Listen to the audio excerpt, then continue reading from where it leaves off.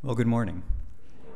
As Pastor Rich mentioned, this is Missions Month here at North Olmsted Friends, and we're going to have an opportunity throughout this month to hear from different voices about the work that God is doing and the mission that God has called us to. So today I'm here, and Pastor Jeff is actually visiting at our Elyria campus. They get the better deal, but we are throughout the month going to be hearing from different missionaries and church planters who are connected to our church. There will be opportunities for us to serve. And then as was mentioned at the beginning of the service, on February 24th, we'll be able to celebrate together as part of our missions banquet, and I know that you'll want to be there as well. This morning, I would like to give you an update on our Elyria campus, and I realize that some introductions are probably in order. I see a lot of new faces every time I'm here on a Sunday morning, and that's wonderful. But my name is David Hoovler. I have the privilege of serving as campus pastor at Elyria Friends.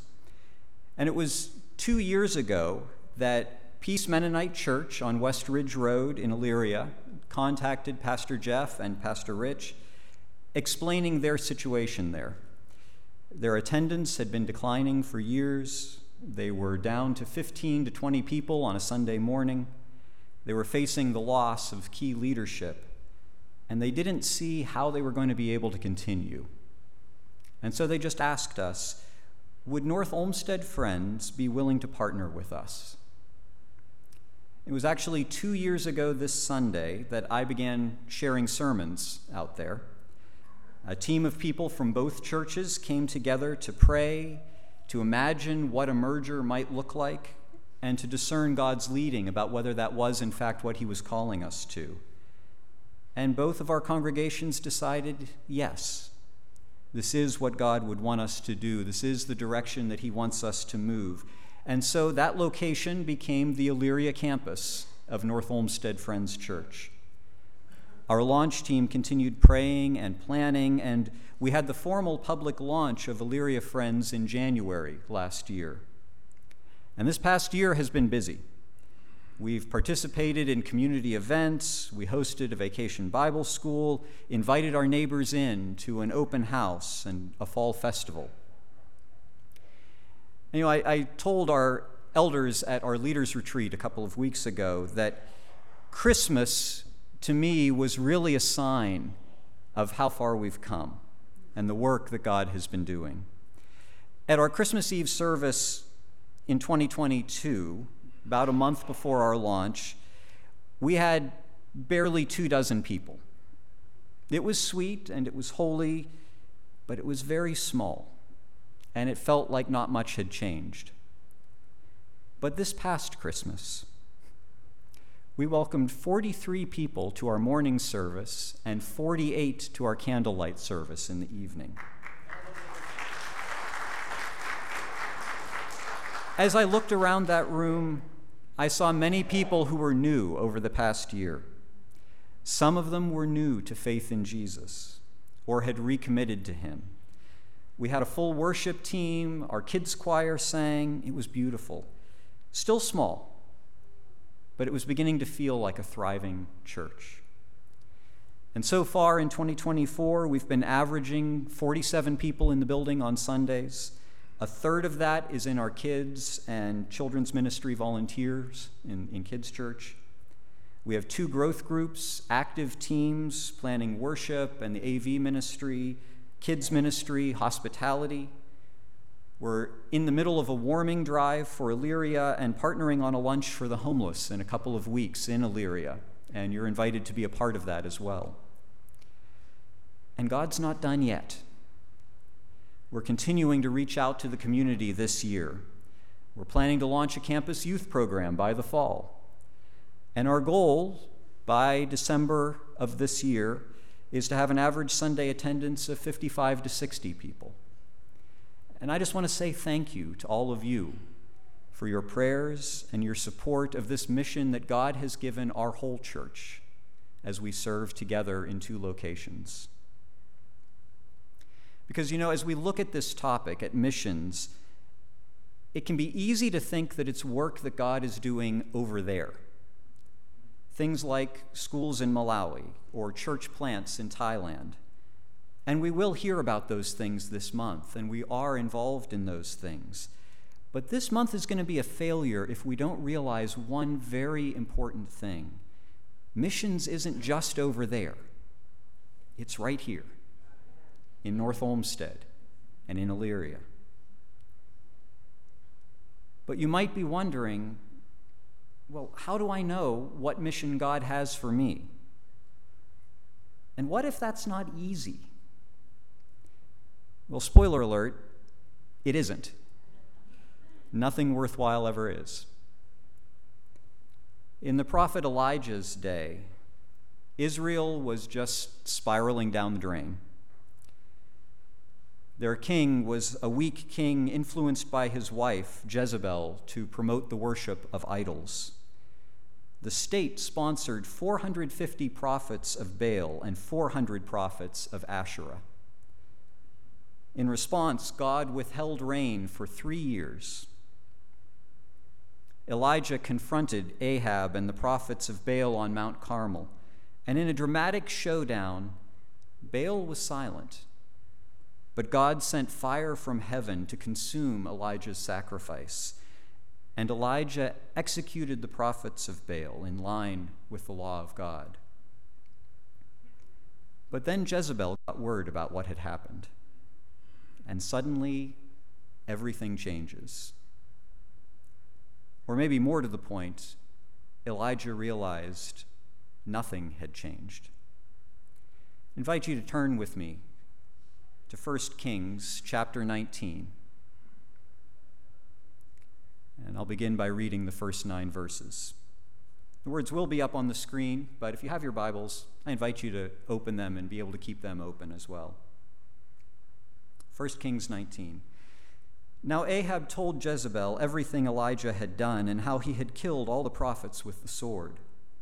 So Jezebel sent a messenger to Elijah to say, "May the gods deal with me, be it ever so severely, if by this time tomorrow I do not make your life like that of one of them." Elijah was afraid and ran for his life. When he came to Beersheba in Judah, he left his servant there, while he himself went a day's journey into the wilderness. He came to a broom bush, sat down under it, and prayed that he might die. "I've had enough, Lord," he said. "Take my life. I am no better than my ancestors." Then he lay down under the bush and fell asleep. All at once an angel touched him and said, "Get up and eat." He looked around, and there by his head was some bread baked over hot coals and a jar of water.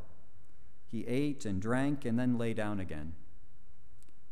The angel of the Lord came back a second time and touched him and said, "Get up and eat, for the journey is too much for you."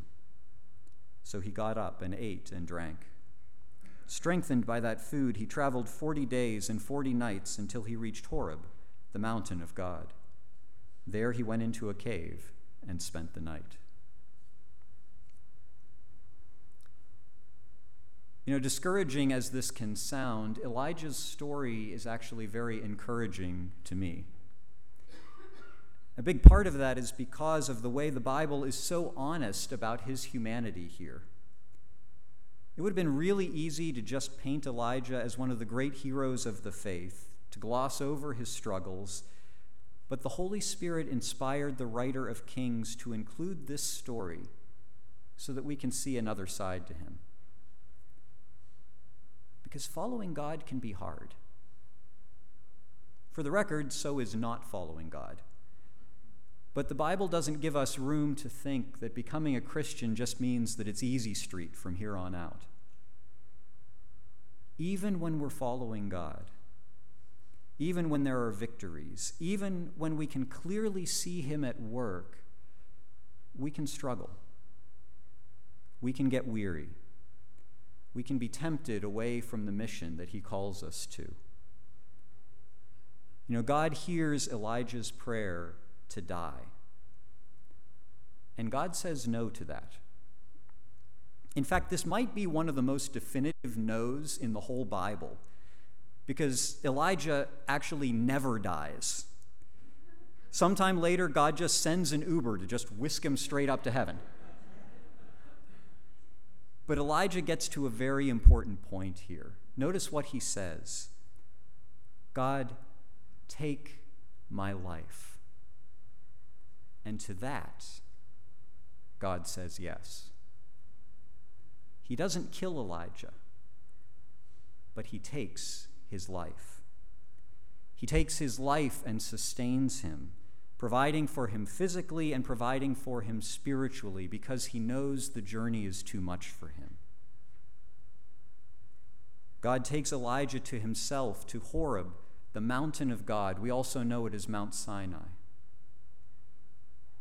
Jesus said, "Whoever does not take up their cross and follow me is not worthy of me. Whoever finds their life will lose it, and whoever loses their life for my sake will find it."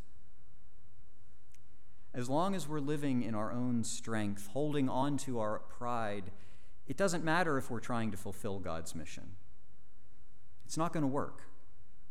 Sooner or later, we'll fall down exhausted, or everything will just blow up in our face. Each day, Jesus calls us to lay down our lives, to stop trying harder, to admit that we're no better than those who went before us.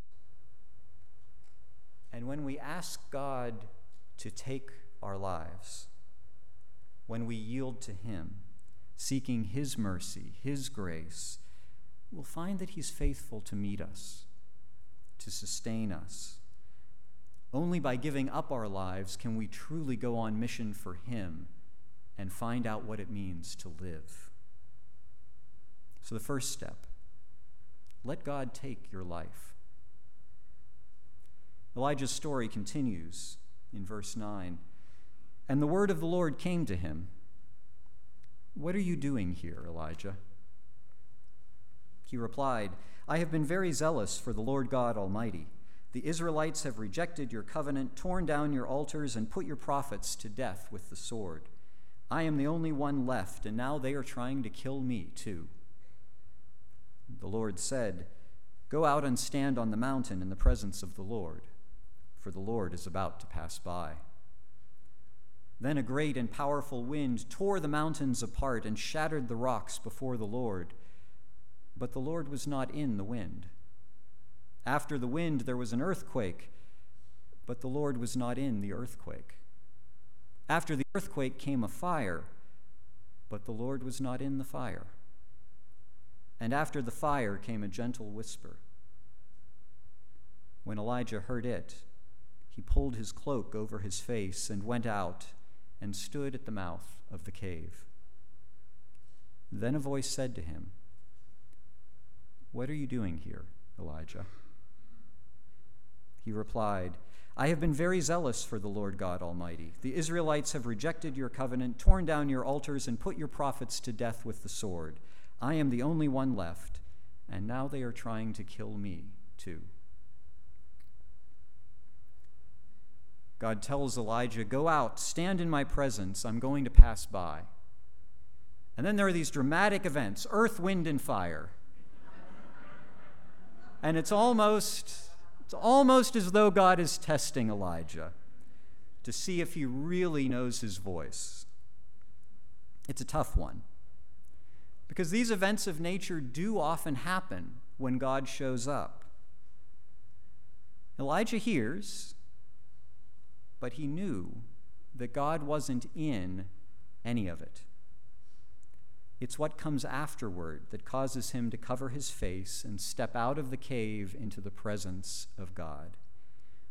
God was in the gentle whisper. Now, that phrase here seems to be difficult to translate. It's literally a sound, a gentle stillness. It seems translators have gone a bunch of different directions to try to capture it. A still, small voice, a gentle and quiet whisper, a light, silent sound. Maybe my favorite is from the Common English Bible. After the fire there was a sound, thin, quiet. John Walton is a professor of Old Testament at Wheaton College, and he draws something powerful and poetic from this. He writes, "Yahweh speaks in the reverberating silence that follows tumultuous disasters." Yahweh speaks in the reverberating silence that follows tumultuous disasters.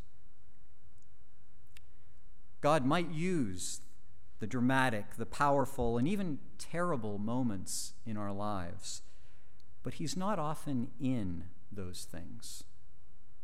At most, they're tools.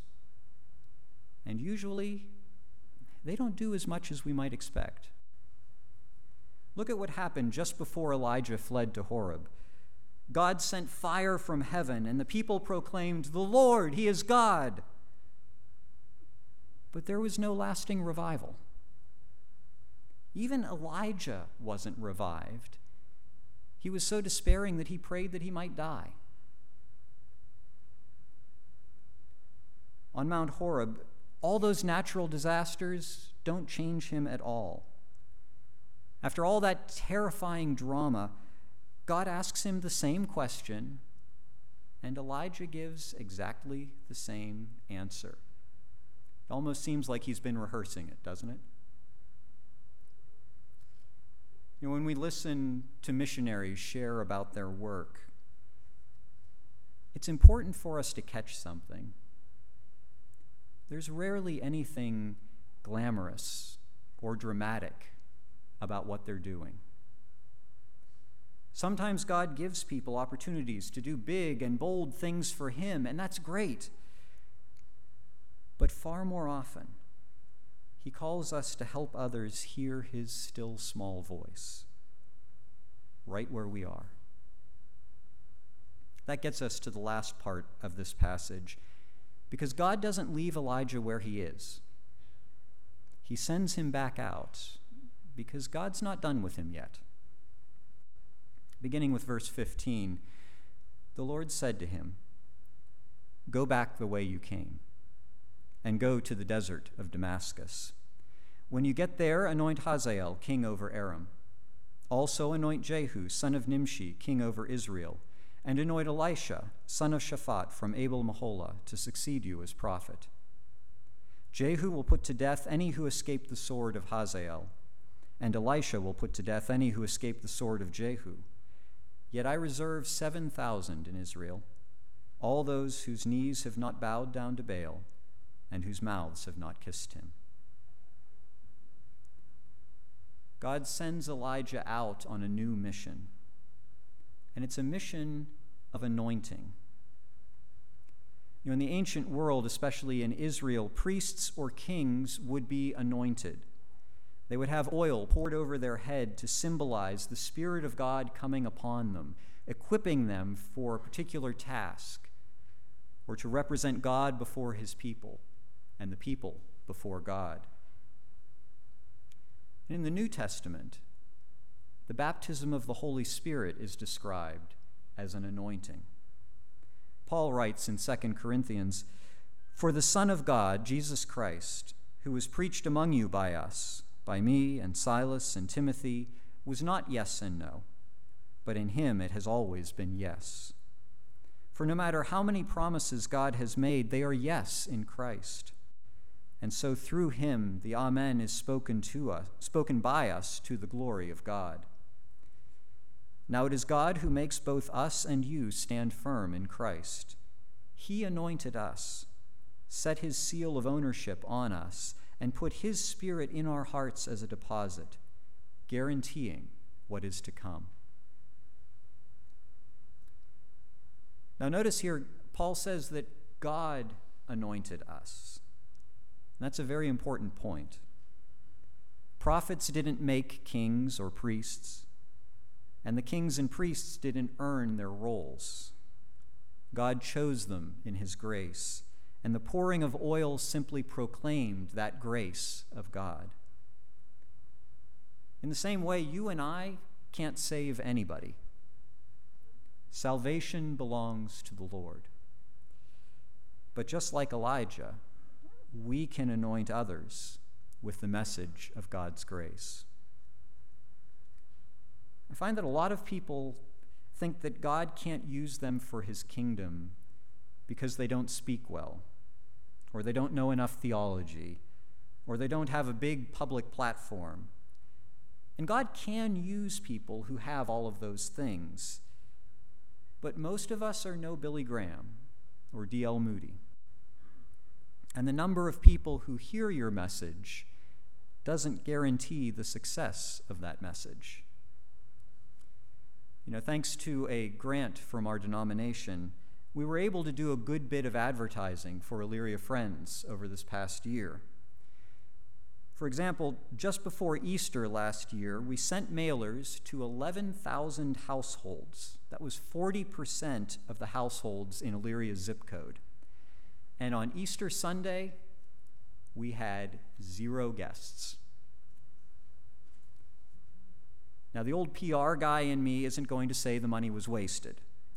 We build awareness that we were there, and I believe it is paying dividends in the work that we're doing in the community.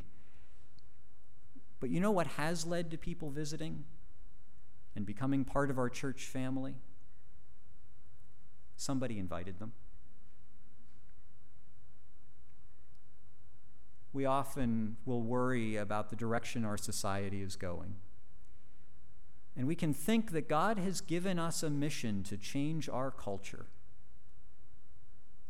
That's not our mission. The mission Jesus gave us is to make disciples. You don't make disciples by trying to change the culture.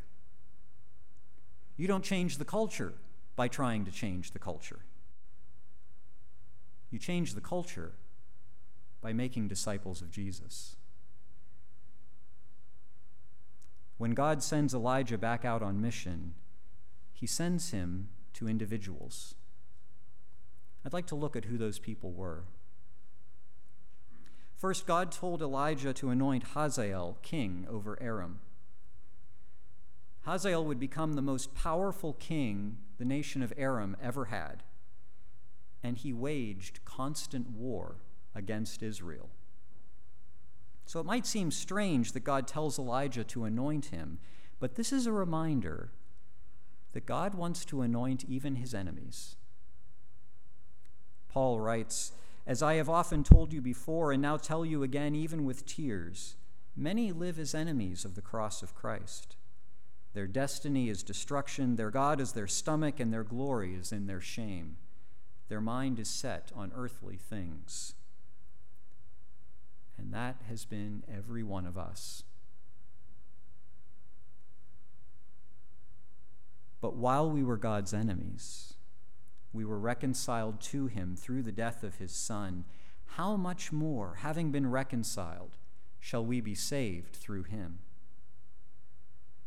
And if we've been reconciled to God through the cross of Jesus, he gives us a mission to go to those who are far from him, those who are still his enemies, and share with them the ministry of reconciliation, the anointing that is freely offered to them. Do you have Hazaels across your tables today? At home? In your neighborhood? At work? Now, I know that's scary for a lot of us. I don't feel like I have the training. I don't know what to say. What if they respond poorly? What if it hurts our relationship? I get it. This is really hard for me, too. But one time, Pastor Adam actually shared this in one of our staff meetings recently. Somebody shared the gospel with Penn Jillette. He's half of that magician duo, Penn and Teller. Penn Jillette is an atheist, and as far as I know, he still is. He didn't change his mind. But he wasn't offended. He said, "How much do you have to hate somebody to believe everlasting life is possible and not tell them that?"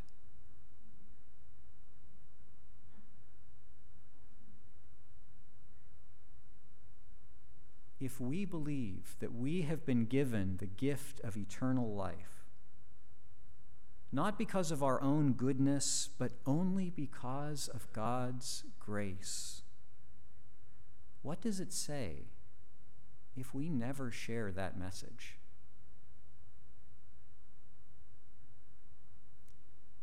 Second, God told Elijah to anoint Jehu, a military commander of Israel who would become king. Jehu would wipe out the line of Ahab, put Jezebel to death, and try to turn Israel back to God. But at that time, when God spoke to Elijah, Jehu was just doing his job. He wasn't standing up for what he knew to be right. He was just following along with a culture that was turning its back on God. Jehu shows us that God wants to use us to anoint those who need to step up.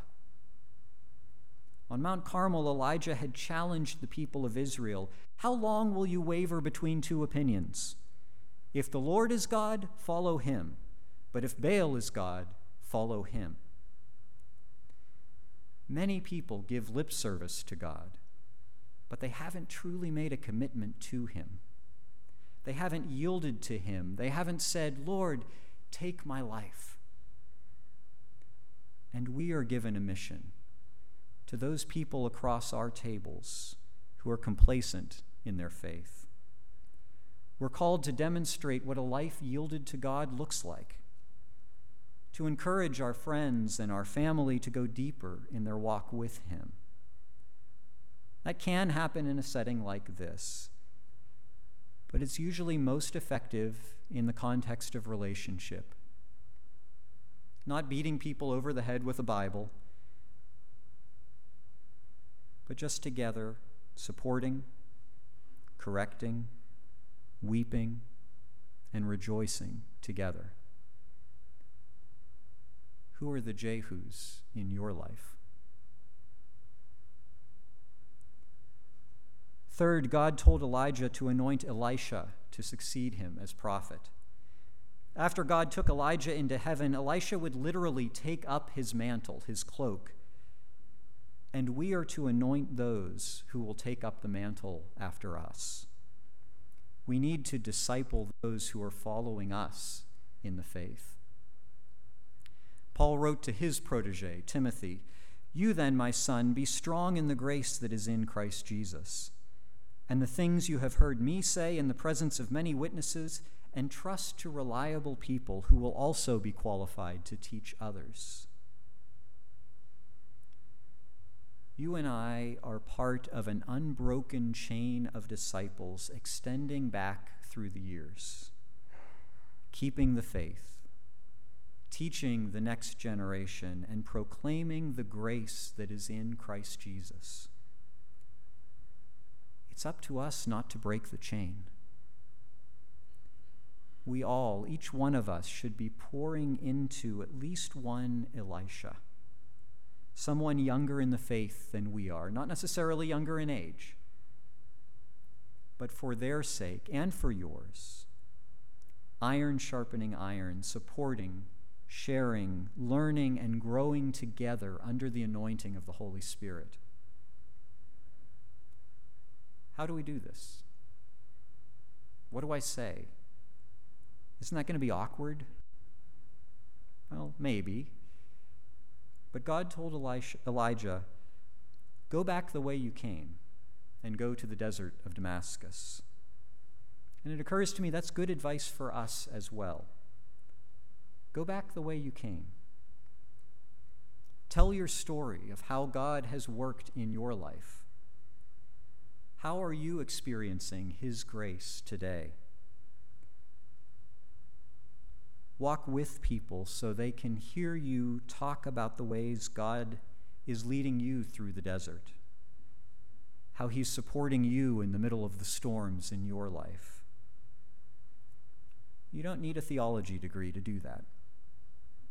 You just need a genuine relationship. You don't need to be a great speaker to listen.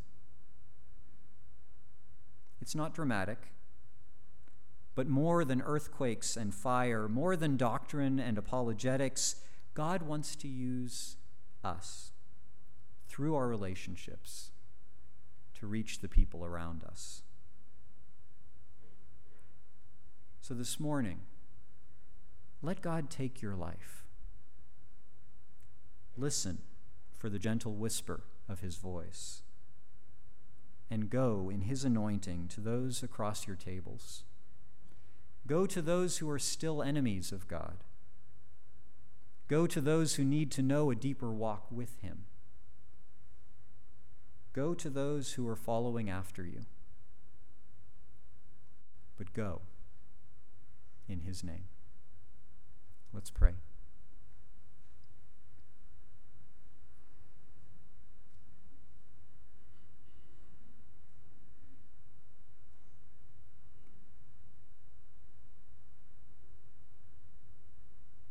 Lord God, our mission as a church is to love people to life in Jesus Christ.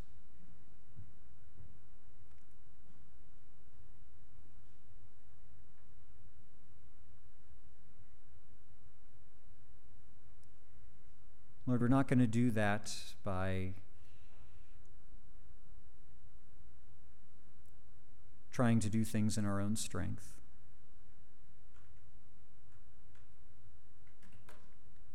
Most often, we're not going to do that in big and bold and dramatic ways. Lord, we do that by yielding to you, having you take our life, by listening for you in those gentle whispers.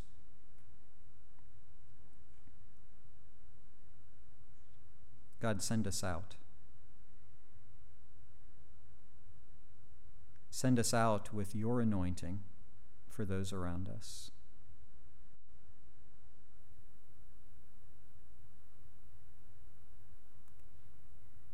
As we go into our last song, I'd invite you to stay in an attitude of prayer.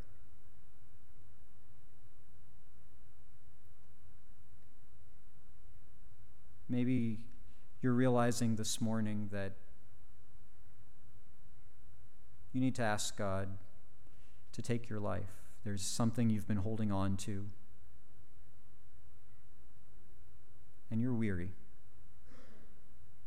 You're weary of trying on your own.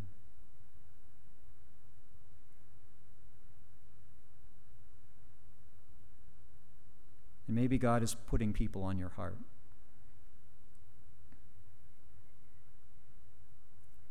Someone who doesn't know him yet. Someone who's complacent in their faith. Someone who is seeking him and needs someone to come alongside them, disciple them, that you might grow together. If God is putting people on your hearts, I invite you just to come forward, to pray for them, to pray for those opportunities. You know, God doesn't often show up in earthquakes and wind and fire, but I think of one time he did. When the church was together and they were praying for boldness to proclaim the goodness of Jesus. So I invite you to come forward in that boldness this day.